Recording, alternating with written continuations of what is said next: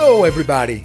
Welcome to the Hacking HR podcast, the show where we talk about the amazing future of human resources and all things at the intersection of future of work, technology, innovation, organizations, transformation, and people. At Hacking HR, we believe that human resources can become the most important trailblazer, leading people and organizations successfully and effectively into the new reality of work and life. To do that, we must rise to the challenges of our times, shoot for the stars, and achieve our fantastic potential. During this show, we discuss ideas, insights, data, experiences, stories, and anything else that can contribute to helping you become and be a better HR leader and practitioner. Thank you so much for joining us today and enjoy the show. The experience economy is the concept that entered the business world about 20 years ago, but really picked up steam in the past few years. And I'll give some example.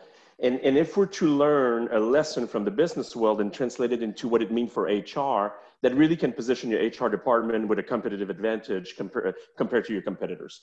So the experience economy is if you are in the business of creating feeling to your customers, feeling going to engage and create loyalty in a much more different way than anything else. More than pricing, more than customer service. Sebastien is the SVP of Workforce Engagement at Atrium Health. He's a strategist, futurist, and visionary HR executive leading the strategic HR business partner, talent acquisition, employee experience, executive recruitment, and employee relations functions. Hello, everybody. Welcome to another episode of the Hacking HR podcast. Really happy to be with Sebastien today, chatting about something that may sound new for HR, but it's not really new, yet it is very, very important. So Sebastien, how are you doing? I'm doing great. What about you? Doing well, thank you. Thank you so much for joining me to talk about this idea of the experience economy and the impact in HR. I am really interested in knowing more about what it means, the implications for HR. What do we need to do differently from what we've done in the past to make sure that we can be ready and do our best to take advantage of this new reality of economy, work, life, and whatnot. So let's begin with the beginning, which is defining what the experience economy is. Yeah, no, absolutely. And so the experience economy is the concept that entered the business world about 20 years ago, but really picked up steam in the past few years. And I'll give some example. And if we're to learn a lesson from the business world and translate it into what it means for HR, that really can position your HR department with a competitive advantage compared to your competitors. So the experience economy is if you are in the business of creating feeling to your customers, feeling going to engage and create loyalty in a much more different way than anything else. More than pricing, more than customer service, so let's give examples of companies that really master the experience economy, and that's going to give you an idea of the level of loyalty that they're able to generate. So Disney is an example, a prime example. Apple is another one. Amazon is another one. And even if we take Amazon Prime, if I can share some data, anybody that passed the first year of Amazon Prime, 98% retention after that. Wow. So basically they keep all their clients because it's just an amazing services and the experience and it's easy to use, etc. So the lesson to learn is organization that were able to change the way they were doing business with their clients in a way that they were creating feeling are the organization right now that are winning. And like Maya Angelou always said, people forget what you tell them, they never forget how they feel about you. So now let's translate that into HR. And HR is truly, in fact, an experience function because we deal with people.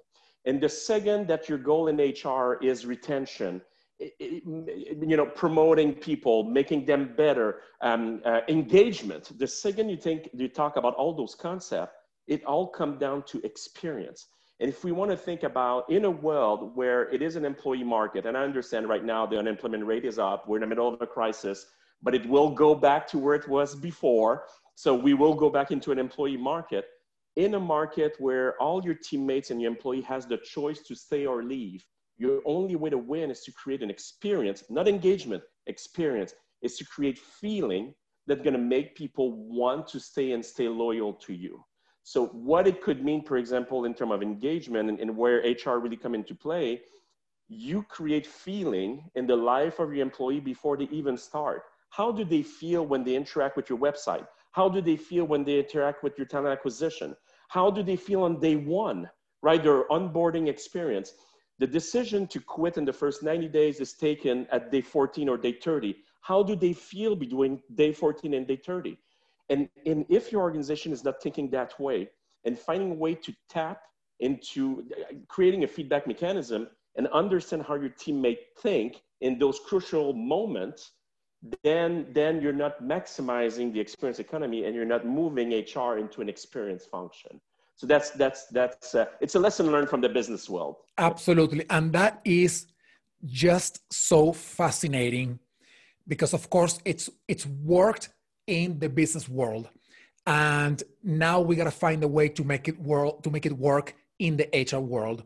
Of course, I do see a challenge, which is that traditionally HR has not really been taught or hasn't taken up the challenge to think with empathy on how other people feel about the work that they do. On the other hand, what we've done is we have designed processes and systems and policies and things to fit people in the corporate box, regardless of how they feel. So what this idea of the experience economy is making me think is that we are going to need to have a new set of skills, a new portfolio of capabilities to be able to do this effectively. So my question to you becomes then, what are the skills that this business that you're talking about did not have before that they needed to learn in order to be effective in the experience economy, and how that translates into the world of HR? Absolutely. And let me answer your question differently, and I'll get there. So I'll use an example and I'll get there.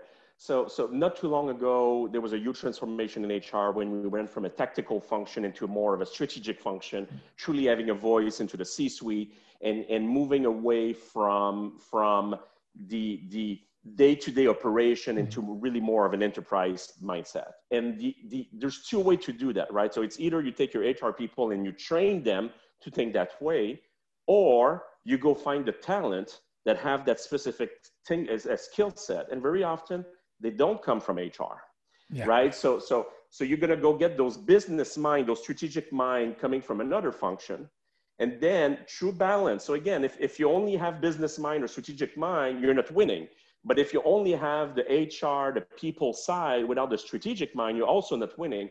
So to bring those talent and match them with your HR people, this is how you enhance your HR function into a strategic function.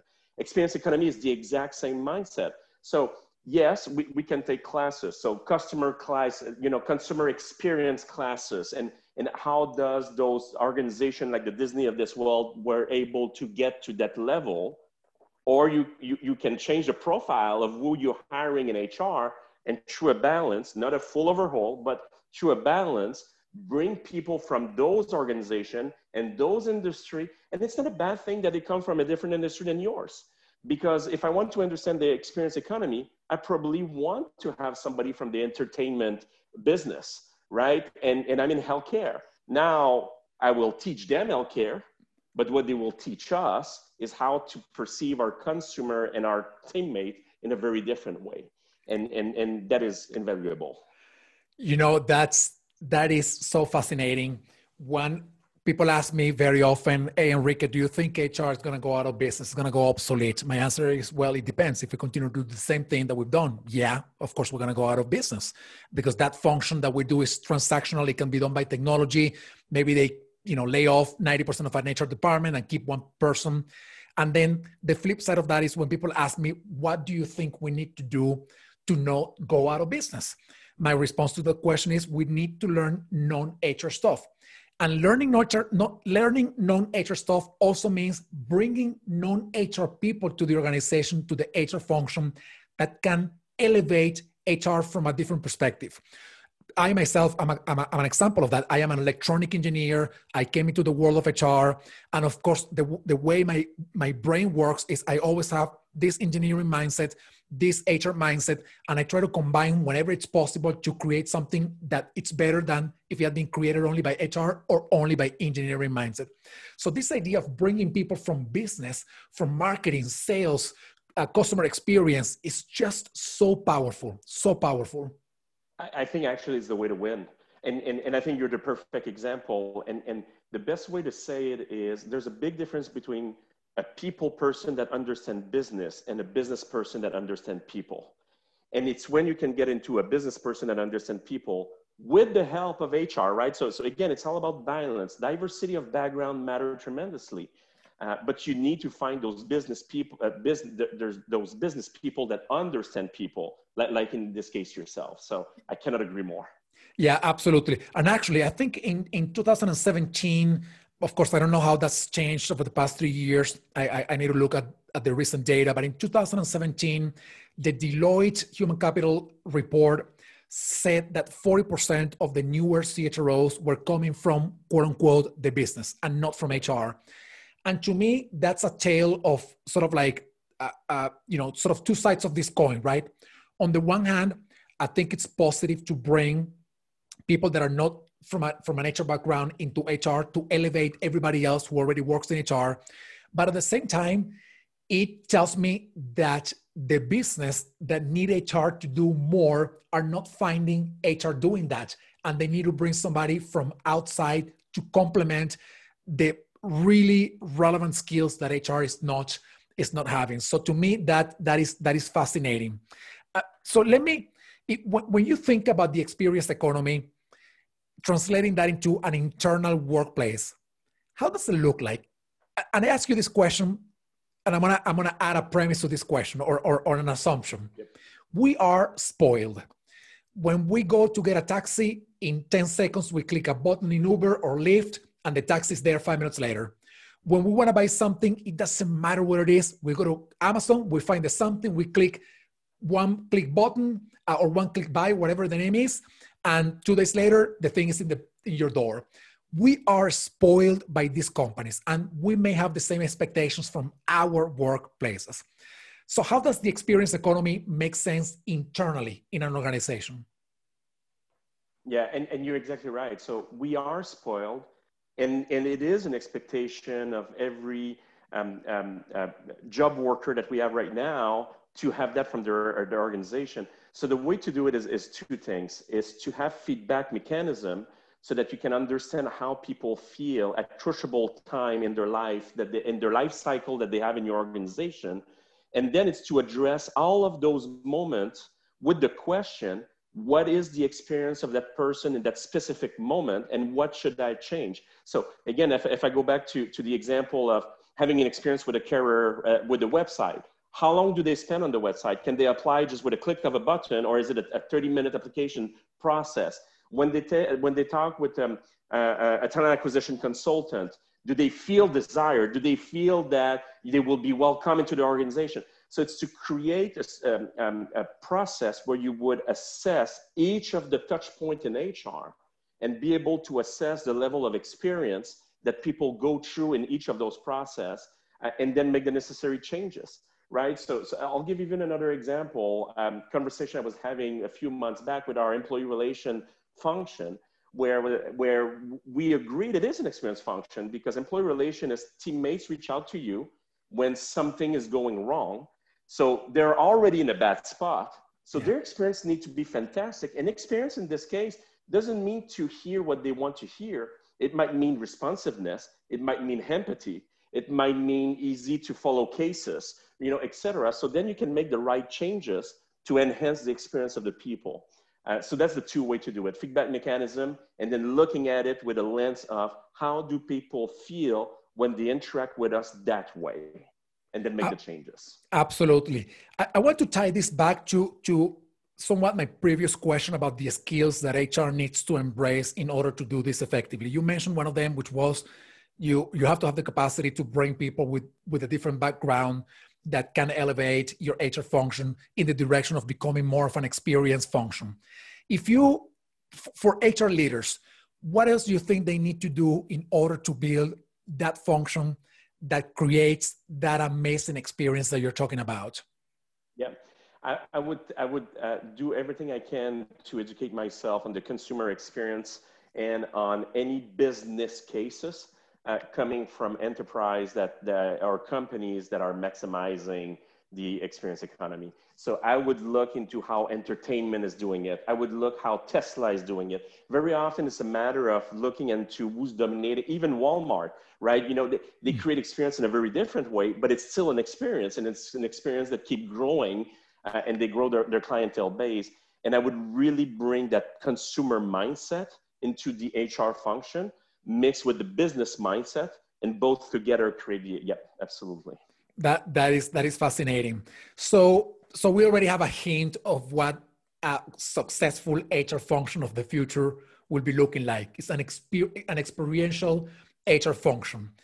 Out of all the things that you've seen beyond the experience economy, what other elements do you think are going to be the cornerstones or the cornerstone of a successful HR function, you know, going forward? Yeah. So there's a quote from a hockey player that I keep using just because I'm a sports fan and I love taking sports quotes into business world. But arguably the best hockey player of all time is Wayne Gretzky. And one of journalist's question to Wayne was, Wayne, what made you the greatest of all time? And what Wayne Gretzky answered is, I never go where the puck is. I always go where the puck is going to be. So if we reflect into that, he was predicting where the puck was going to go, positioned himself in advance to where he thought the puck was going to go, and ended up being more right than not, which made him the greatest of all time. And if you think about it in HR, this is a skill that we are awful at. If we compare ourselves to other industry or to other departments, so for example, marketing is very strong in predicting the future because this is who they are. They need to predict the trend of the consumer and position ourselves right away so we can meet that trend. If we think about some industry, like for example, technology or manufacturing or distribution like Amazon, everything is based on prediction. In the case of HR, if you trust your data, well, then you might be good to have good reporting. And reporting is how you look in the past, where the puck was. And maybe if you trust your data, you might be able to draw a conclusion on how you look today, where the puck is. But very often, HR is not good at taking all the trends of the future and make action today to be able to proactively address that trend where the puck is going to be. And that in itself, which is what we call strategic workforce planning, is a huge opportunity in HR. And I will say, when I talk with peers all over the nation, when I ask about their data analytics function or their strategic workforce planning function, when they describe to me what they have, it's really just cute reporting. It's not a strategic workforce planning function. And cute reporting only tells you the past, where the puck was. But this is not what's going to make HR win. Neither that's what's going to make HR be more powerful as a strategic partner on the C-suite. Neither being better at the experience economy, right? Because experience is about predicting behavior. So strategic workforce planning would be a huge opportunity for me. Yeah. Absolutely. You are describing something that I have called in the past two skills that I think HR leaders in general, not only HR leaders, but leaders in general need to embrace. One thing is what I call believing the unbelievable, and the other one is seeing the invisible. And what I mean by seeing the invisible is that your eyes on the horizon is not enough. They need to go further than the horizon. And to do that, you don't have to be the expert in everything. You just need to bring the teams. And you mentioned this before. You need to bring people that are able to lift you up so that you can see even further. And believing the unbelievable to me means you got to believe that when somebody tells you this could potentially happen, you got to think, I got to get ready for that to happen. If it doesn't happen, it was not a wasted exercise. I got better. I learned. But if somebody tells you something and you don't believe that something could happen, then you are making yourself a big disservice, because you're thinking that whatever you have going on, you have total control of that, and you're missing the possibility of unpredictable things to actually happen. So that to me is what you're describing. You have this ability to be always way ahead of the curve and believing that what's ahead could potentially happen. So I love those two quotes, and with your permission, I might steal them. Absolutely. And of course, I would quote you, but see the invisible and believe the unbelievable. That is another best way to reflect what I was trying to say. Yeah, absolutely. And I love that you use a great example of that. Normally, one of the examples that I love bringing up to the table is the case of Kodak. I had the great opportunity to interview Steven Sasson, who was the guy who created the digital camera. And I asked him, what happened with Kodak? Kodak had like 90% of the market share in the 1970s, and then he went bankrupt in the 2012 or something along those lines. What happened with Kodak? He said, well, when I presented this idea of the digital camera to the executives at Kodak, they said, that's good. We're going to patent it and we're going to continue developing, but digital photography will never replace film photography. So they did not have the capacity to believe the unbelievable, to believe that something that they were so opposed to could potentially happen. And it happened, and it disrupted them, and it destroyed the company. The same thing happened with Nokia and with BlackBerry. The same thing happened with, several other technologies that went to the cemetery of technologies because they did not believe that what the experts were telling them was potentially something that could happen. So I think that idea of having the, of predicting what could potentially happen is so powerful. I agree. Like the example I keep giving is Blockbuster and Netflix. So I love the Kodak because this is the same example. And to go back to the beginning of our conversation, that's a skill that we don't have in HR. Yeah. So when we think about how can you bring people into HR that have that capacity to not just see the invisible. See, I'm going to already steal your quote. You can use it. To not just see the invisible, but make it believable for the people that doesn't want to believe. And that's also a skill set that other industry or other department are very good at, but very often in HR, we don't have that skill set of making believable something that is unbelievable. Yeah, absolutely. And one thing that actually has been part of a lot of the conversations that I've had during the podcast is how important it is for HR to be able to craft a business case for something to happen in the organization.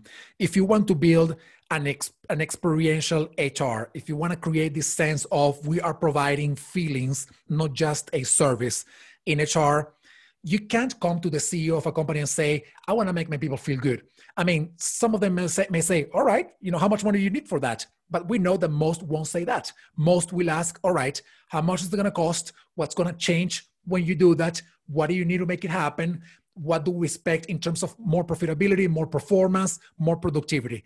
So that idea of doing all that you're describing, being thinking ahead of the curve, building this experiential HR function, doing better strategic workforce planning requires us to be able to build a business case for these things to happen in HR. Absolutely. And the business case is speaking the same language than a CFO, a COO, or a CEO, right? It's their language that increase your credibility with them. So that to me is a crucial skill in HR, not just today, but tomorrow. Absolutely. So what do you think?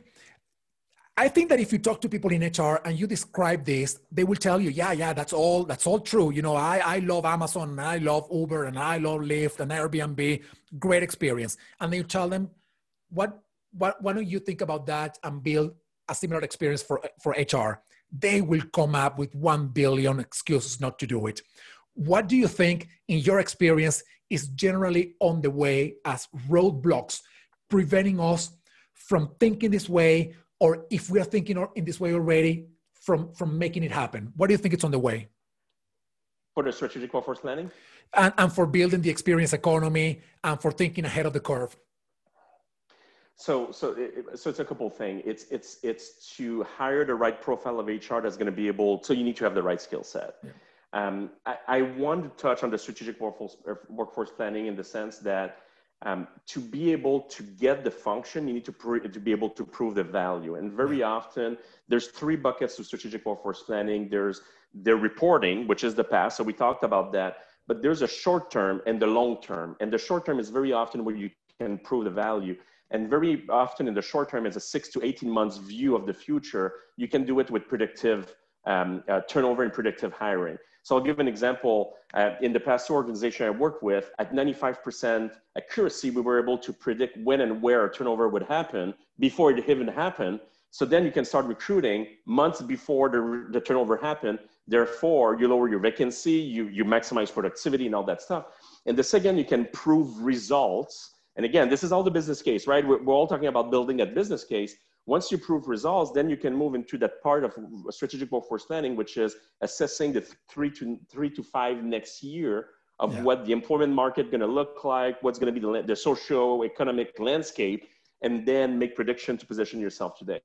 And that's what matters is just bring the right skill set to build the right function and be willing to take the guts to do it, right? It required the leadership and the executive in HR to be willing to make that first step and have different departments that they're not used to have in the past and create that value that way.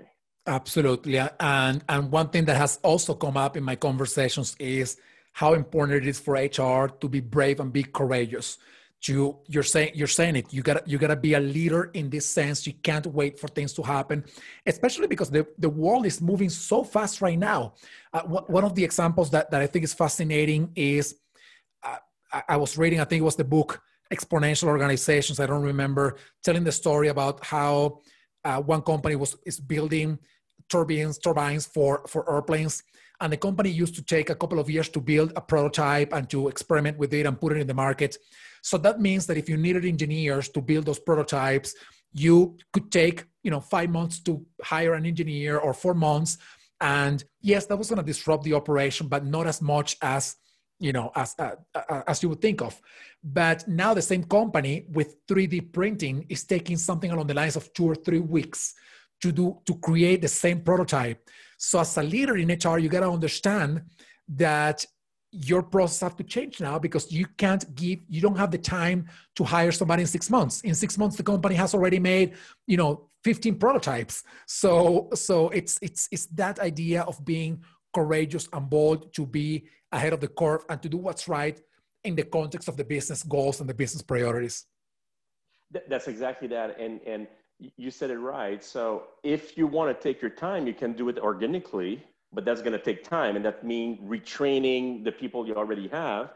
But if you want to go for speed, which is necessary in this world, you need to be willing to be disruptive and do a transformation. Yeah. And those are very painful. So it required a lot of energy and work, but they are worth it. Yeah. It's worth it because it's really putting HR into a position to drive the people strategy and be a stewards of the organization as a whole, not just a small department. And the value that can bring for the teammate, for the organization, is tenfold. So it's absolutely worth it. Absolutely. Well, Sebastien, this has been a great conversation, and I have a couple of questions to wrap up our chat. The first one is, and I want to focus this question on building the experiential or the experience HR function. If you were in front of 1,000 HR leaders who have not done this, and they are like, Sebastien, this is amazing, I have no idea how to make it happen, what would be the one first action that you would recommend them to take in order to start building this experience or experiential HR? The one that would shock the most, and we touched on it, I would say hire outside of HR and hire outside of your industry. Because you can teach somebody HR, you can teach somebody an industry, but you cannot teach all the baggage and the experience and the background that they bring on the table.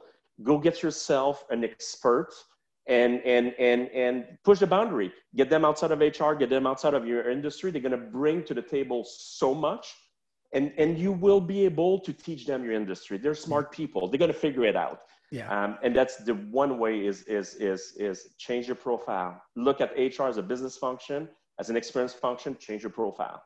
I love that. And I want to highlight that message to all our listeners and our viewers in this podcast, because very often I go to job postings in HR and I read them and I think to myself, these job postings look like something of 25 years ago. You look at a job posting from HR of 25 years ago, they are asking exactly the same thing, maybe changing a couple of words that are the newer words that express something, but the core capabilities continue to be the same. I don't see people looking for engineers in HR. I don't see people looking for artists in HR. I don't think people looking for biologists in HR. And all of those and many more are so critical for the success of our function. So thank you for bringing that up. And my last question to you, Sebastien, as we finally wrap up this conversation is, what are you the most excited and the most concerned about the future? Well, I love change. So what I'm the most excited is how technology is supporting us, how technology is going to put us in a position to be more productive.